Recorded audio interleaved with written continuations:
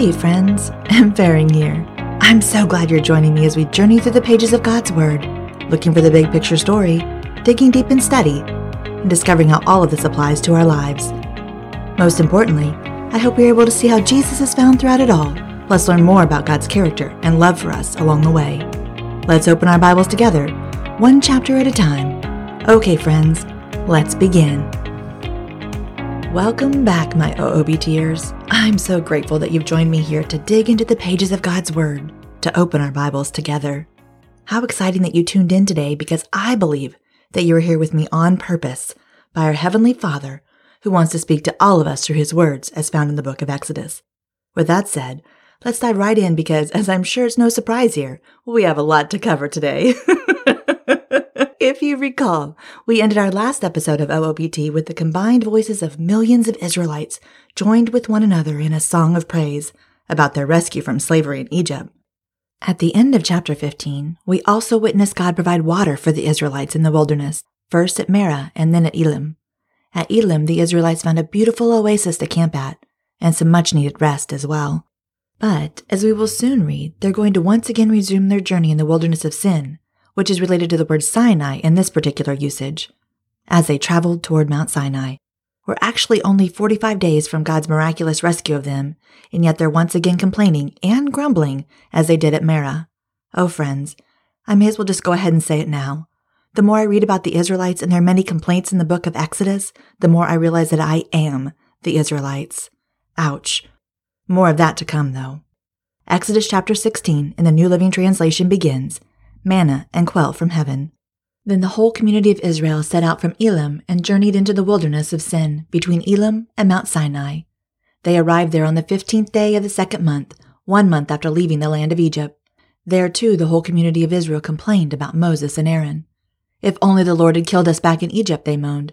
There we sat around pots filled with meat and ate all the bread we wanted. But now you have brought us out into this wilderness to starve us all to death. Then the Lord said to Moses, Look, I'm going to rain down food from heaven for you. Each day the people can go out and pick up as much food as they need for that day. I will test them in this to see whether or not they will follow my instructions. On the 6th day, they will gather food, and when they prepare it, there will be twice as much as usual.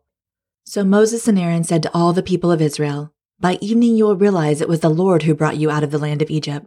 In the morning you will see the glory of the Lord, because he has heard your complaints, which are against him, not against us. What have we done that you should complain about us?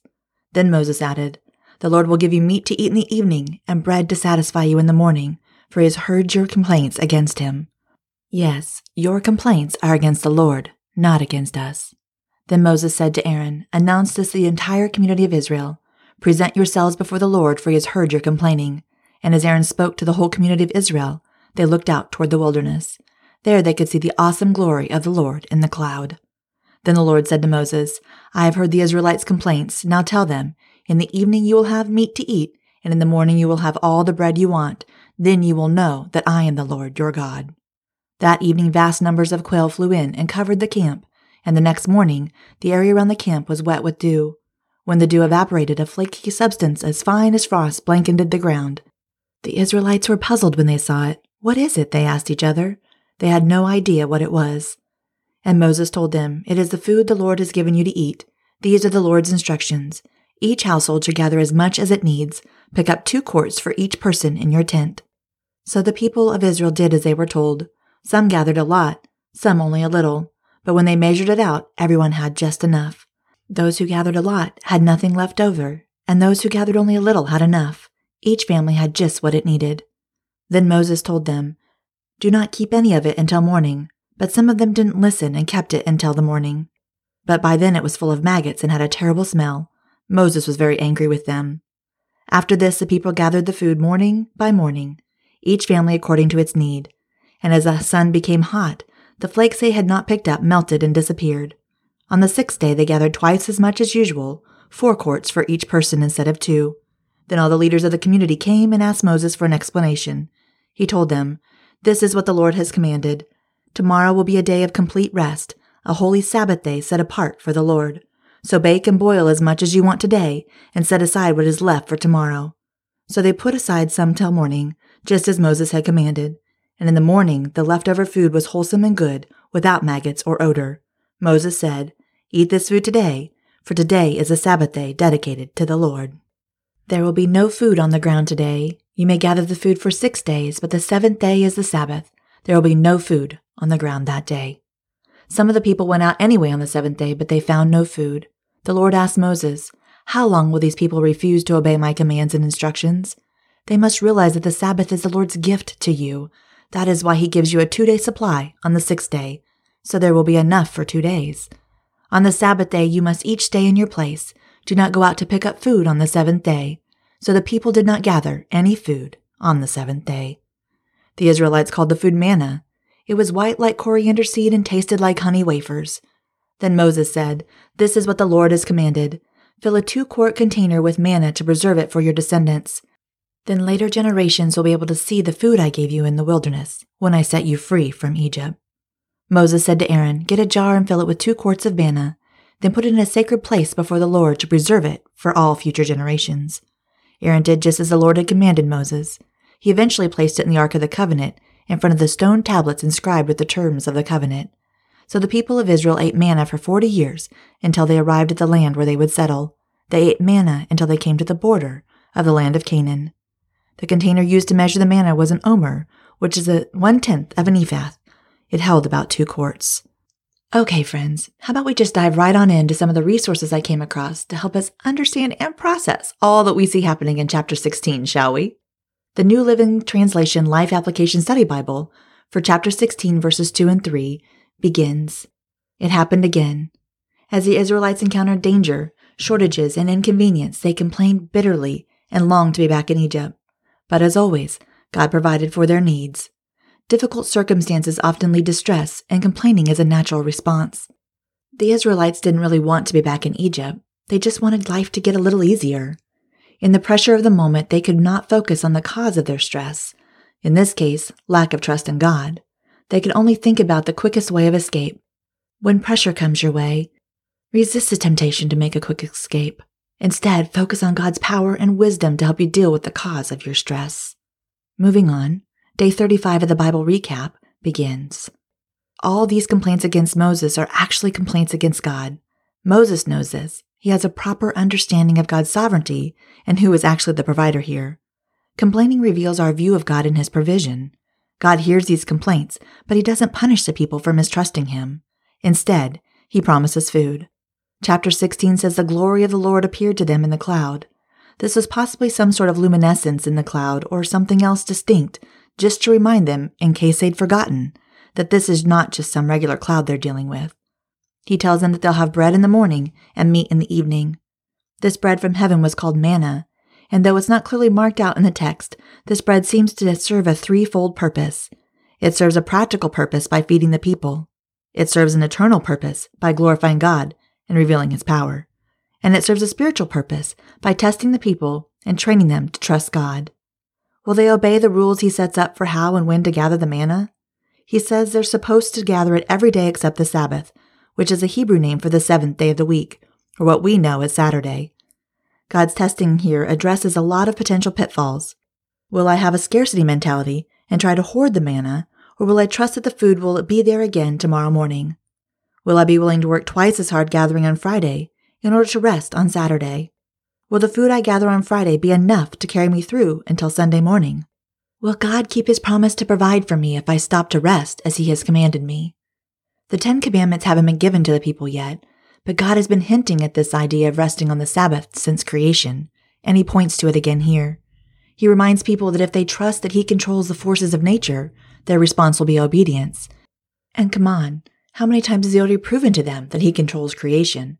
Most recently, 6 weeks ago in the Red Sea. Tara Lee continues, "I loved seeing that God commands his people to rest, to trust him to provide. These people have been slaves with no day off, not even for their animals. They were forced to work. It feels very unnatural to them to not strive and work. But here is just one more way God is showing them that he is the better God than Pharaoh. Pharaoh commands them to work, but God commands them to rest. He knows how unnatural it feels to us, how much our human nature longs to earn things, to feel accomplished, but the very nature of his relationship with us is one where we are the recipients, not the earners, not the doers. He is the doer, and he says it is done. This is the reason that Hebrews chapter 4 calls Jesus our Sabbath rest. His finished work on the cross frees us up to rest, to stop striving and trying to earn his approval and favor. There's a quote from Martin Luther that I love. When he was asked what he contributed to his salvation, he said, "Sin and resistance." God himself has done all that he requires of us, and he invites us into his rest, and I want to learn how to rest in him. So good. In Seeing Jesus in the Old Testament study by Lisa Turkhurst and Joe Muddamalle, in a section titled Provision Revealed in Manna, it reads, "There's no desperation quite like the moment of realizing you're racing out the door, late for a meeting, and you hear your stomach growl. Yep, you totally forgot to eat breakfast.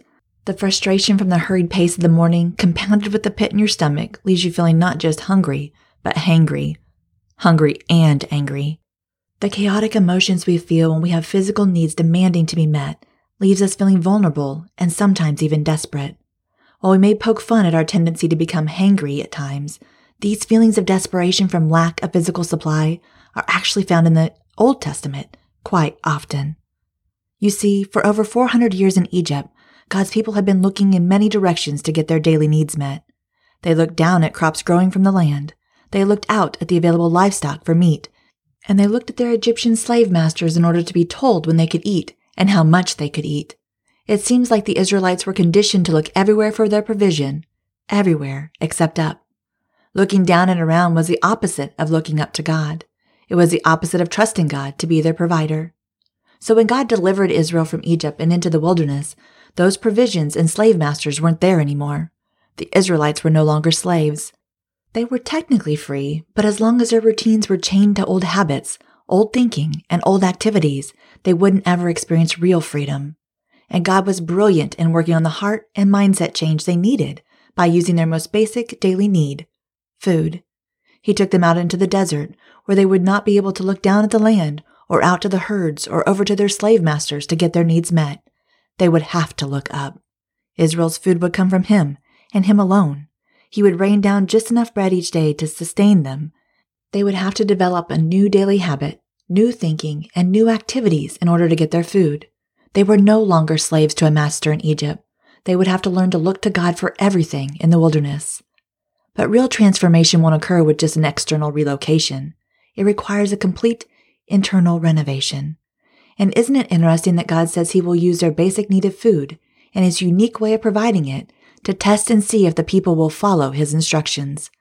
Like we said earlier, it can make us feel vulnerable to feel the emptiness of an unmet need. The story of bread from heaven or manna in Exodus is a gift. In fact, it was a gracious gift because it came in an unexpected way. Can you imagine seeing bread fall from heaven? This is Em interrupting here. Do you think that maybe it looked like a snowfall with those large snowflakes we sometimes get here in Kansas? And maybe even where you live? Who knows for sure, but definitely interesting to consider, am I right? Okay, back to Turkhurst and Muddamalle. Also, manna was an opportunity. Every time the Israelites went out in the morning to gather the bread that fell from heaven, they were given the opportunity to look up to God and acknowledge him as their provider. Doing this daily was crucial so the Israelites could develop new patterns of trusting God in both their thinking and their actions. In Exodus chapter 16, verse 4, we are reminded that the one in heaven who provides rain, which is essential for life to be sustained long term, is also the one who sends bread, which sustains life daily. The manna coming from heaven was the fulfillment of God's promise to the Israelites. His presence and provision in their daily moments of need was also intended to train them to expect God to intervene and act in the same way in their future needs. After 40 years of being in the desert and eating the manna from heaven that the Lord provided, the Israelites had a pretty good understanding of how the process worked. 6 days of the week, the Lord would provide manna. However, there would be no bread on the seventh day, for it was the Sabbath. Instead, the Israelites were to collect a double portion on the sixth day, so they would have enough for 2 days. They were to not try to stockpile the manna. It was given to them daily, so they would remember to trust in God alone to provide for them. Then we get to Exodus chapter 16, verse 32. Moses said, "This is what the Lord has commanded. Take an omer of manna and keep it for generations to come, so they will see the bread I gave you to eat in the wilderness when I brought you out of Egypt." For years, the Israelites were not allowed to keep any extra manna, but now they were commanded to keep an omer, the exact amount of what was used for one's daily provision. We see something so sincere from God's heart in this request. He wanted his people to have something to remind them that he alone would always be their provider. Visual reminders are good for all of us. These reminders help us when we forget about all the ways God has been faithful to provide for us over the years. The manna in the Old Testament was intended to stir anticipation for a manna that would be eternal in nature. In other words, the manna of the Old Testament was an intentional symbol for intermediate provision until the manna from heaven came to bring true and eternal satisfaction. This is in fact the best kind of provision we could ever ask for, the bread of life, Jesus himself. In John chapter 6, verses 31 through 35, Jesus declares himself as the bread of life. He makes a direct connection to Moses and the story of the manna in the wilderness. The Jews hearing Jesus, who were steeped in the story of the Old Testament, must have known this story well. Manna was the literal bread that saved their ancestors from impending death. Just as the ancient Israelites were taught to live in a 24-hour cycle of reliance on Yahweh to provide their bread from heaven, Jesus reminds us that there is something even better we can rely on for 24 hours a day: himself. Jesus said it best in John chapter 6, verses 33 through 35. For the bread of God is he who comes down from heaven and gives life to the world. They said to him, Sir, give us this bread always. Jesus said to them, I am the bread of life. Whoever comes to me shall not hunger, and whoever believes in me shall never thirst. Here are some final takeaways about Jesus as the bread of life and our ultimate provider. Trusting in Jesus as the bread of life grows our dependence on him for the daily bread we ask for. When Jesus taught us to pray in Matthew chapter 6, he said, Give us this day our daily bread, in verse 11. The Greek word for daily can be best understood in this context as referring to the present, but also the days to come. So when we read Jesus' request for daily bread in the Lord's Prayer, we are invited to pray in hopeful anticipation for the future, but to also pray to be sustained by God's perfect provision in the present. When we remember Jesus as the bread of life and we pray for daily bread, we grow in dependence and trust in him when life feels confusing. And when what we see in front of us isn't what we thought it would look like, even when we don't agree that this is good, we don't have to understand God to trust him. Knowing Jesus as the bread of life creates an even deeper moment of meaning for us when we break bread during communion. In Luke chapter 22, verses 14 through 20, Jesus is reclining at a table and tells his disciples to remember whenever they break the bread in communion that the bread is a symbol of his body. Jesus connects and completes the image of manna as provision for the people of God in the wilderness, as his own body will be broken as a type of provision for all of humanity, for all those who repent of their sins and turn to him. The people in the wilderness would wake up hungry and looking for bread the next day, but the person who remembers the body of Christ, broken for them, will be reminded of the fullness of sacrifice, and as Jesus said, they will hunger and thirst no longer. Remembering Jesus as the bread of life can comfort us in our own experience of lack and longing. God showed his faithfulness by sending bread from heaven. The people lived out their faithfulness and dependence on God by walking out every day and gathering the bread. They had a part to play. Sometimes I think we can easily neglect that relationships require responses from both parties. God always acts, responds, and reacts. The question is never about the faithfulness and action of God. It is and always has been about our willingness to respond and react to the goodness that God extends to us. Friends, the greatest goodness that God ever sent us, the most fulfilling provision we could ever experience, is Jesus. But where did Jesus come from? Heaven. As we've studied in the Old Testament, we have seen so many glimpses of Jesus. At times we may have felt that these glimpses have been limited. Typically, when this happens, it is because our vision is blurred by factors such as trauma, relationship complications, betrayal, abandonment, financial hardships, fear, anxiety about the world events, and our own skepticism. But God is building something we cannot even begin to fathom, much less see. We don't serve a do-nothing God. God is always doing something. Now, his provision may not be as obvious as we want it to be, or it may not come to look exactly like we expected. The Israelites certainly didn't expect bread to look like little sweet potato flakes falling from heaven, manna. And the timing of his provision may seem slow. We may see it in due time, or maybe not until eternity. During the 40 years the Israelites were in the desert, they didn't get the big, bountiful meals they wanted. That didn't come until they finally crossed over into the promised land. But God's provision was all around them each morning when the manna fell from heaven. The same is true for us. Jesus is all around us, providing for us on a daily basis. We can trust with certainty that whatever He gives us today truly is His good and perfect provision for right now. And whether that provision is what we want right now, or it's a part of a much bigger plan for our eventual good, it's still good. God is providing. Jesus is faithfully with us in all of our needs. We are cared for. That has been the pattern of divine provision since the beginning of time, and we can take comfort in the fact that this will never change. Oh, that's so good. Beautiful, really, am I right, my OOBTers? Continuing on, let's go ahead and read through both Exodus chapters 17 and 18 to then discuss them together. Exodus chapter 17 from the New Living Translation begins, Water from the Rock. At the Lord's command, the whole community of Israel left the wilderness of Sin and moved from place to place. Eventually they camped at Rephidim, but there was no water there for the people to drink. So once more the people complained against Moses. "Give us water to drink," they demanded. "Quiet," Moses replied. "Why are you complaining against me, and why are you testing the Lord?" But tormented by thirst, they continued to argue with Moses. "Why did you bring us out of Egypt? Are you trying to kill us, our children, and our livestock with thirst?" Then Moses cried out to the Lord, "What should I do with these people? They are ready to stone me." The Lord said to Moses, "Walk out in front of the people, take your staff, the one you used when you struck the water of the Nile, and call some of the elders of Israel to join you. I will stand before you on the rock at Mount Sinai. Strike the rock, and water will come gushing out. Then the people will be able to drink." So Moses struck the rock as he was told, and water gushed out as the elders looked on. Moses named the place Massah, which means test, and Meribah, which means arguing, because the people of Israel argued with Moses and tested the Lord by saying, "Is the Lord here with us or not?"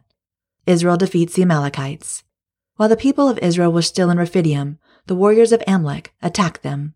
Moses commanded Joshua, "Choose some men to go out and fight the army of Amalek for us. Tomorrow I will stand on top of the hill, holding the staff of God in my hand." So Joshua did what Moses had commanded and fought the army of Amalek. Meanwhile, Moses, Aaron, and Hur climbed to the top of a nearby hill. As long as Moses held up the staff in his hand, the Israelites had the advantage, but whenever he dropped his hand, the Amalekites gained the advantage. Moses' arms soon became so tired he could no longer hold them up. So Aaron and Hur found a stone for him to sit on. Then they stood on each side of Moses, holding up his hands. So his hands held steady until sunset. As a result, Joshua overwhelmed the army of Amalek in battle. After the victory, the Lord instructed Moses, "Write this down on a scroll as a permanent reminder and read it aloud to Joshua. I will erase the memory of Amalek from under heaven." Moses built an altar there and named it Yahweh Nisi, which means "the Lord is my banner." He said, "They have raised their fist against the Lord's throne, so now the Lord will be at war with Amalek generation after generation." Exodus chapter 18. Jethro's visit to Moses. Moses' father-in-law Jethro, the priest of Midian, heard about everything God had done for Moses and his people, the Israelites. He heard especially about how the Lord had rescued them from Egypt. Earlier, Moses had sent his wife Zipporah and his 2 sons back to Jethro, who had taken them in. Moses' first son was named Gershom, for Moses had said when the baby was born, "I have been a foreigner in a foreign land." His second son was named Eleazar, for Moses had said, "The God of my ancestors was my helper. He rescued me from the sword of Pharaoh." Jethro, Moses' father-in-law, now came to visit Moses in the wilderness. He brought Moses' wife and 2 sons with him, and they arrived while Moses and his people were camped near the mountain of God. Jethro had sent a message to Moses saying, "I, Jethro, your father-in-law, am coming to see you with your wife and your 2 sons." So Moses went out to meet his father-in-law. He bowed low and kissed him. They asked about each other's welfare and then went into Moses' tent. Moses told his father-in-law everything the Lord had done to Pharaoh and Egypt on behalf of Israel. He also told about all the hardships they had experienced along the way and how the Lord had rescued his people from all their troubles. Jethro was delighted when he heard about all the good things the Lord had done for Israel as he rescued them from the hands of the Egyptians. "Praise the Lord," Jethro said, "for he has rescued you from the Egyptians and from Pharaoh. Yes, he has rescued Israel from the powerful hand of Egypt. I now know that the Lord is greater than all the other gods because he has rescued his people from the oppression of the proud Egyptians." Then Jethro, Moses' father-in-law, brought a burnt offering and sacrifices to God. Aaron and all the elders of Israel came out and joined him in a sacrificial meal in God's presence. Jethro's wise advice. The next day Moses took his seat to hear the people's disputes against each other. They waited for him from morning till evening. When Moses' father-in-law saw all Moses was doing for the people, he asked, "What are you really accomplishing here? Why are you trying to do all this alone while everyone stands around you from morning till evening?" Moses replied, "Because the people come to me to get a ruling from God. When a dispute arises, they come to me, and I am the one who settles the case between the quarreling parties. I inform the people of God's decrees and give them his instructions." "This is not good," Moses' father-in-law exclaimed. "You're going to wear yourself out, and the people too. This job is too heavy a burden for you to handle all by yourself. Now listen to me, and let me give you a word of advice, and may God be with you. You should continue to be the people's representative before God, bringing their disputes to him. Teach them God's decrees and give them his instructions. Show them how to conduct their lives. But select from all the people some capable, honest men who fear God and hate bribes. Appoint them as leaders over groups of 1,000, 100, 50, and 10. They should always be available to solve the people's common disputes, but have them bring the major cases to you. Let the leaders decide the smaller matters themselves. They will help you carry the load, making the task easier for you. If you follow this advice, and if God commands you to do so, then you will be able to endure the pressures and all these people will go home in peace." Moses listened to his father-in-law's advice and followed his suggestions. He chose capable men from all over Israel and appointed them as leaders over the people. He put them in charge of groups of 1,000, 100, 50, and 10. Then these men were always available to solve the people's common disputes. They brought the major cases to Moses, but they took care of the smaller matters themselves. Soon after this, Moses said goodbye to his father-in-law, who returned to his own land. In a compilation of First Five's Exodus study and How Do I Get Through This study, it begins, "Thirsty and under attack. These were the two major challenges Israel was facing as they set up camp in Rephidim. With no water around, grumbling quickly gave way to quarreling, and Moses feared he might be stoned, so he went to God for answers. God told Moses to take his staff, the same one used when God turned the Nile River into flowing blood in Exodus chapter 7, and strike it against a rock. Moses obeyed, and fresh water gushed forth, enough water for all the Israelites to be quenched and satisfied.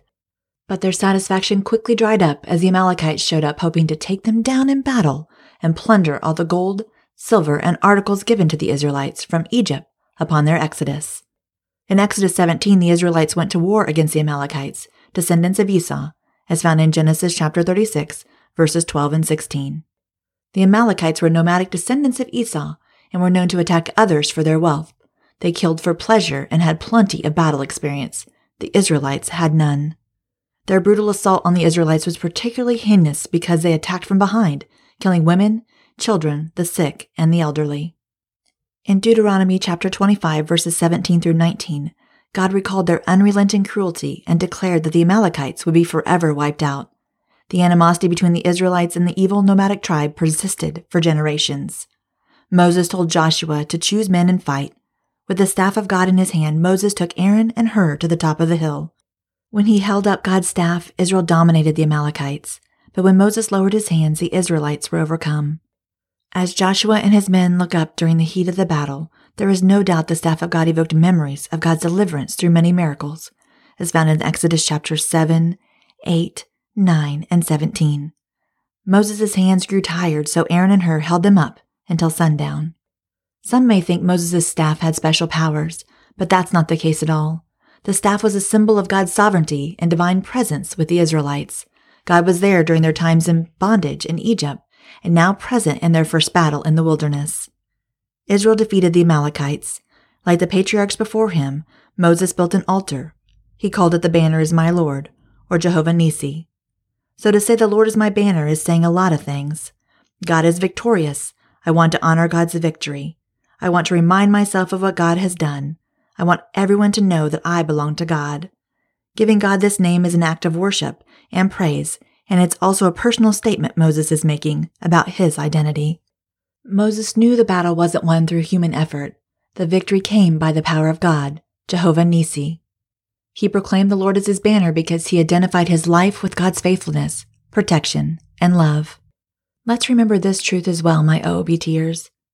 The Israelites ended up in Rephidim because they followed the pillar of cloud by day and the pillar of fire by night. Exodus chapter 13, verse 21. They were doing exactly as they were instructed. God knew what awaited them at Rephidim, no water and the Amalekites, but he led them there anyway. God wasn't trying to discourage the Israelites or cause them any harm. God allowed these tough situations to happen so he could reveal his great presence, power, and glory to the Israelites.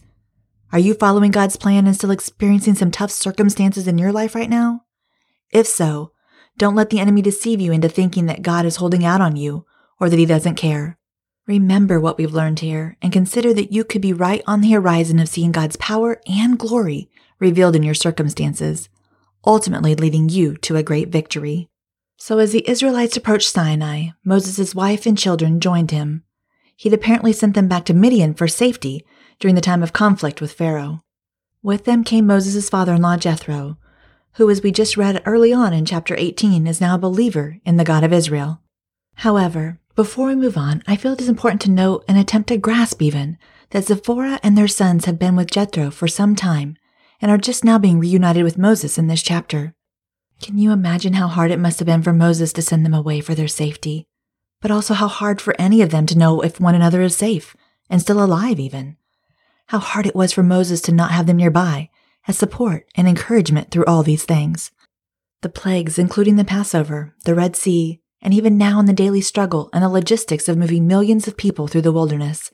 Gosh, that's tough. What a beautiful reunion this must have been. We do also see that Moses had a heavy responsibility in leading the people and dealing with their troubles, and Jethro soon saw that it was wearing him out. Up till then, the people brought all their disputes to Moses, and they accepted his decisions as the laws of God. Jethro suggested that the time had come for a more organized system to be put in place, with responsible men appointed to assist Moses. They could look after the simple everyday cases, leaving only the more difficult cases for Moses. This would relieve the pressure on Moses and at the same time benefit the people, for they too were becoming worn out because of the long delays and waiting for cases to be heard day in and day out. Moses saw the value in Jethro's advice and put them into practice. A few resources even suggested this was the beginning of our judicial system. So now that the others were to assist Moses in judging the people, a set of laws became necessary. The judges needed some recognized standard if they were to give fair judgments. God, therefore, is about to give them the 10 Commandments. However, we're getting ahead of ourselves in all this 10 Commandment talk, as we won't be studying about those until chapter 20 in the book of Exodus. Please hold. Before we do move on, though, let's lean in a bit more to Jethro's advice to Moses in chapter 18.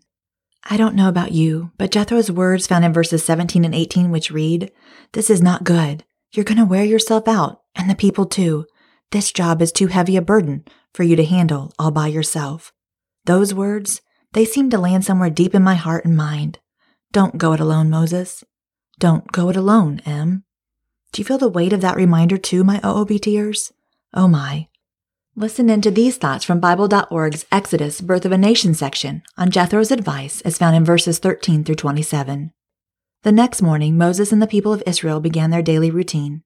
The people who sought to know God's will from Moses began to line up in the designated place, perhaps just outside Moses' tent.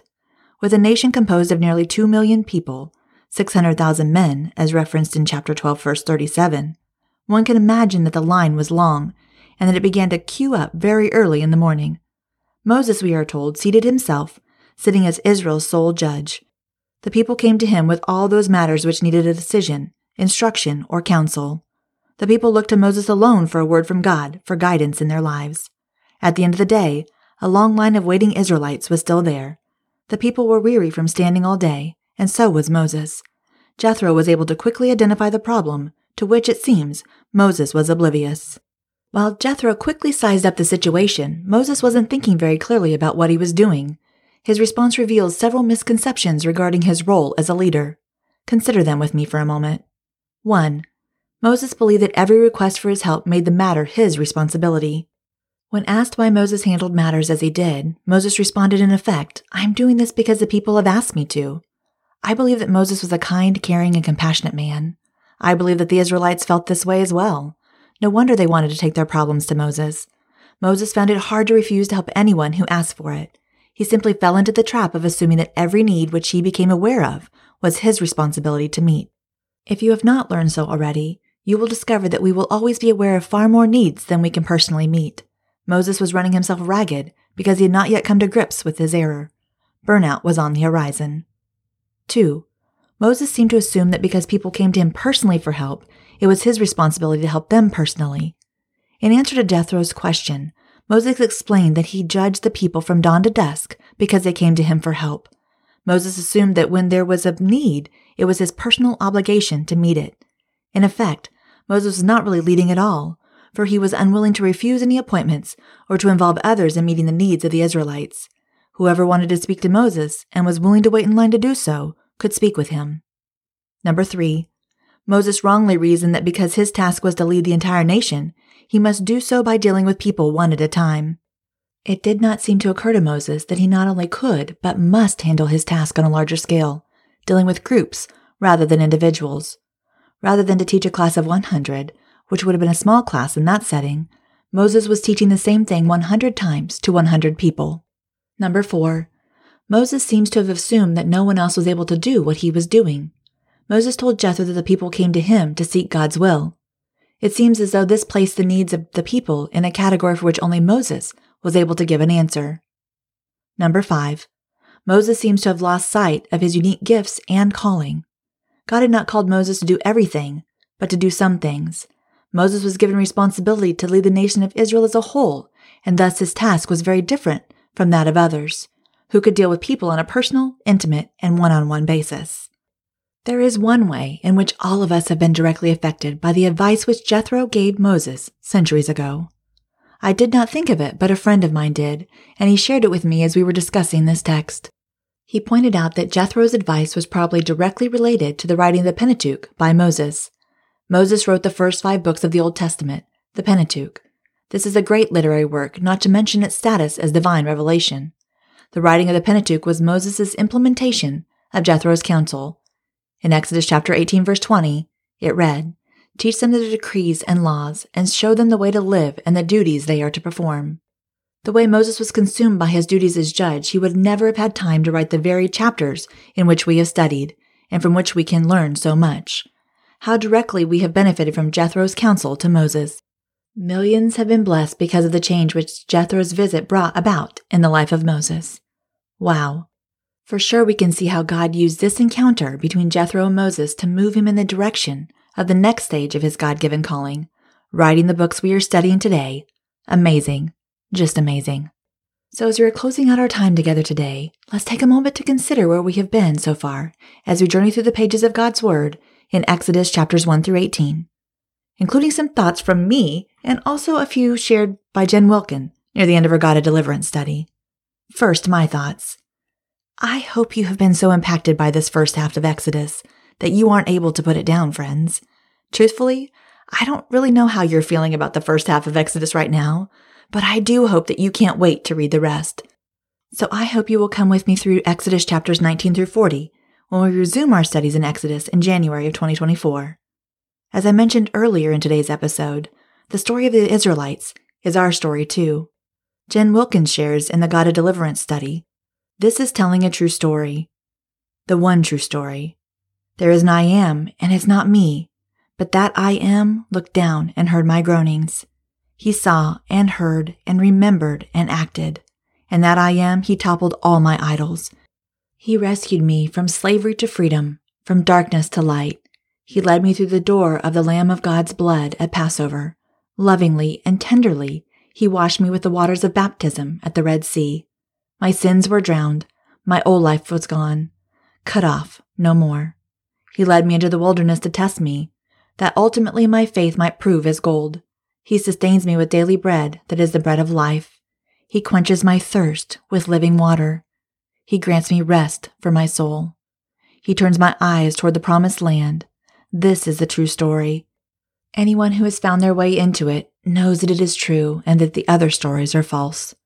We should be able to tell it to the coming generations, that we might fear God more than Pharaoh in everything we do, and we might render to him the worship that he is due, and that all the world would know that Yahweh is God alone. Yahweh delivers us. With all that said, please join me in prayer with Jen Wilkin in the God of Deliverance study. It seems to sum up our time together today perfectly. Thank you, Father God, for this story of deliverance. You are a God who sees and hears and remembers and acts. You are a God who rescues and delivers. We thank you that you do not leave us in slavery, but you deliver us into freedom. And then you show us how to live.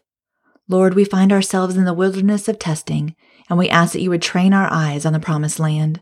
Teach us to store up treasures in heaven and to trust you for our provision, here, today. Help us to seek your will that we might grow in holiness and reflect Christ by whose blood we have been set free. In Jesus' name, amen. Before we officially end our time together today, I wanted to share with you that up next is a celebration. Yep, you heard that right. Be sure to join me for the next episode as we throw some confetti in the air for Open Our Bibles Together podcast's 50th episode plus second anniversary. Both do occur at the same time, and for that reason, I have a special treat in store for you, my OOBTers. I can't wait to celebrate these milestones. Together, of course. After that, we switch our focus to the upcoming holiday seasons, including Thanksgiving and gratitude, plus a couple episodes in December during Advent, and possibly even another New Year-themed episode. So I guess that means I should say we'll resume our time in Exodus with the Israelites and their journey to Mount Sinai by picking back up where we left off today, but not until January of 2024. Whew! Right now that seems to be so far away, but I'm sure it will be here before we know it, am I right? Goodness. In the meantime, though, this means that you all have plenty of time to catch up if you're behind in any way, my Bible study partners. Okay, one more thing before you leave. I just wanted to point out something you may or may not have noticed already. In each episode's show notes I place on my mfaring.com website, I always feature a verse image related to the content of that particular study time. These are a great resource to help you if you're trying to memorize scripture, and even to serve as reminders of what we have studied in each particular podcast. As always, head on over to the mfaring.com website for all things related to each show, including these verse images, of course. I do hope they're as helpful to you as they are to me. This is M. Faring, and I can't wait until we open our Bibles together next time, my friends.